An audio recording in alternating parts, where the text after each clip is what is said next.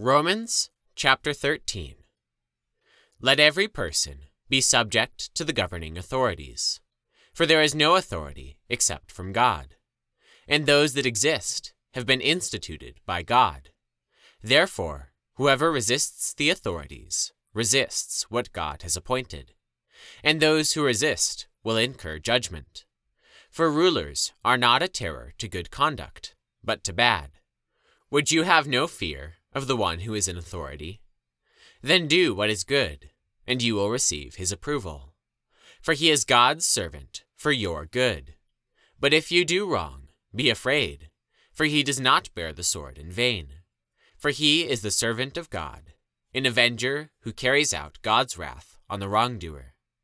Therefore, one must be in subjection, not only to avoid God's wrath, but also for the sake of conscience. For because of this, you also pay taxes. For the authorities are ministers of God, attending to this very thing. Pay to all what is owed to them. Taxes to whom taxes are owed.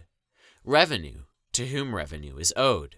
Respect to whom respect is owed. Honor to whom honor is owed. Owe no one anything except to love each other. For the one who loves another has fulfilled the law. For the commandments, you shall not commit adultery, you shall not murder, you shall not steal, you shall not covet, and any other commandment are summed up in this word: you shall love your neighbor as yourself. Love does no wrong to a neighbor, therefore love is the fulfilling of the law. Besides this, you know the time, that the hour has come for you to wake from sleep. For salvation is nearer to us now than when we first believed. The night is far gone, the day is at hand.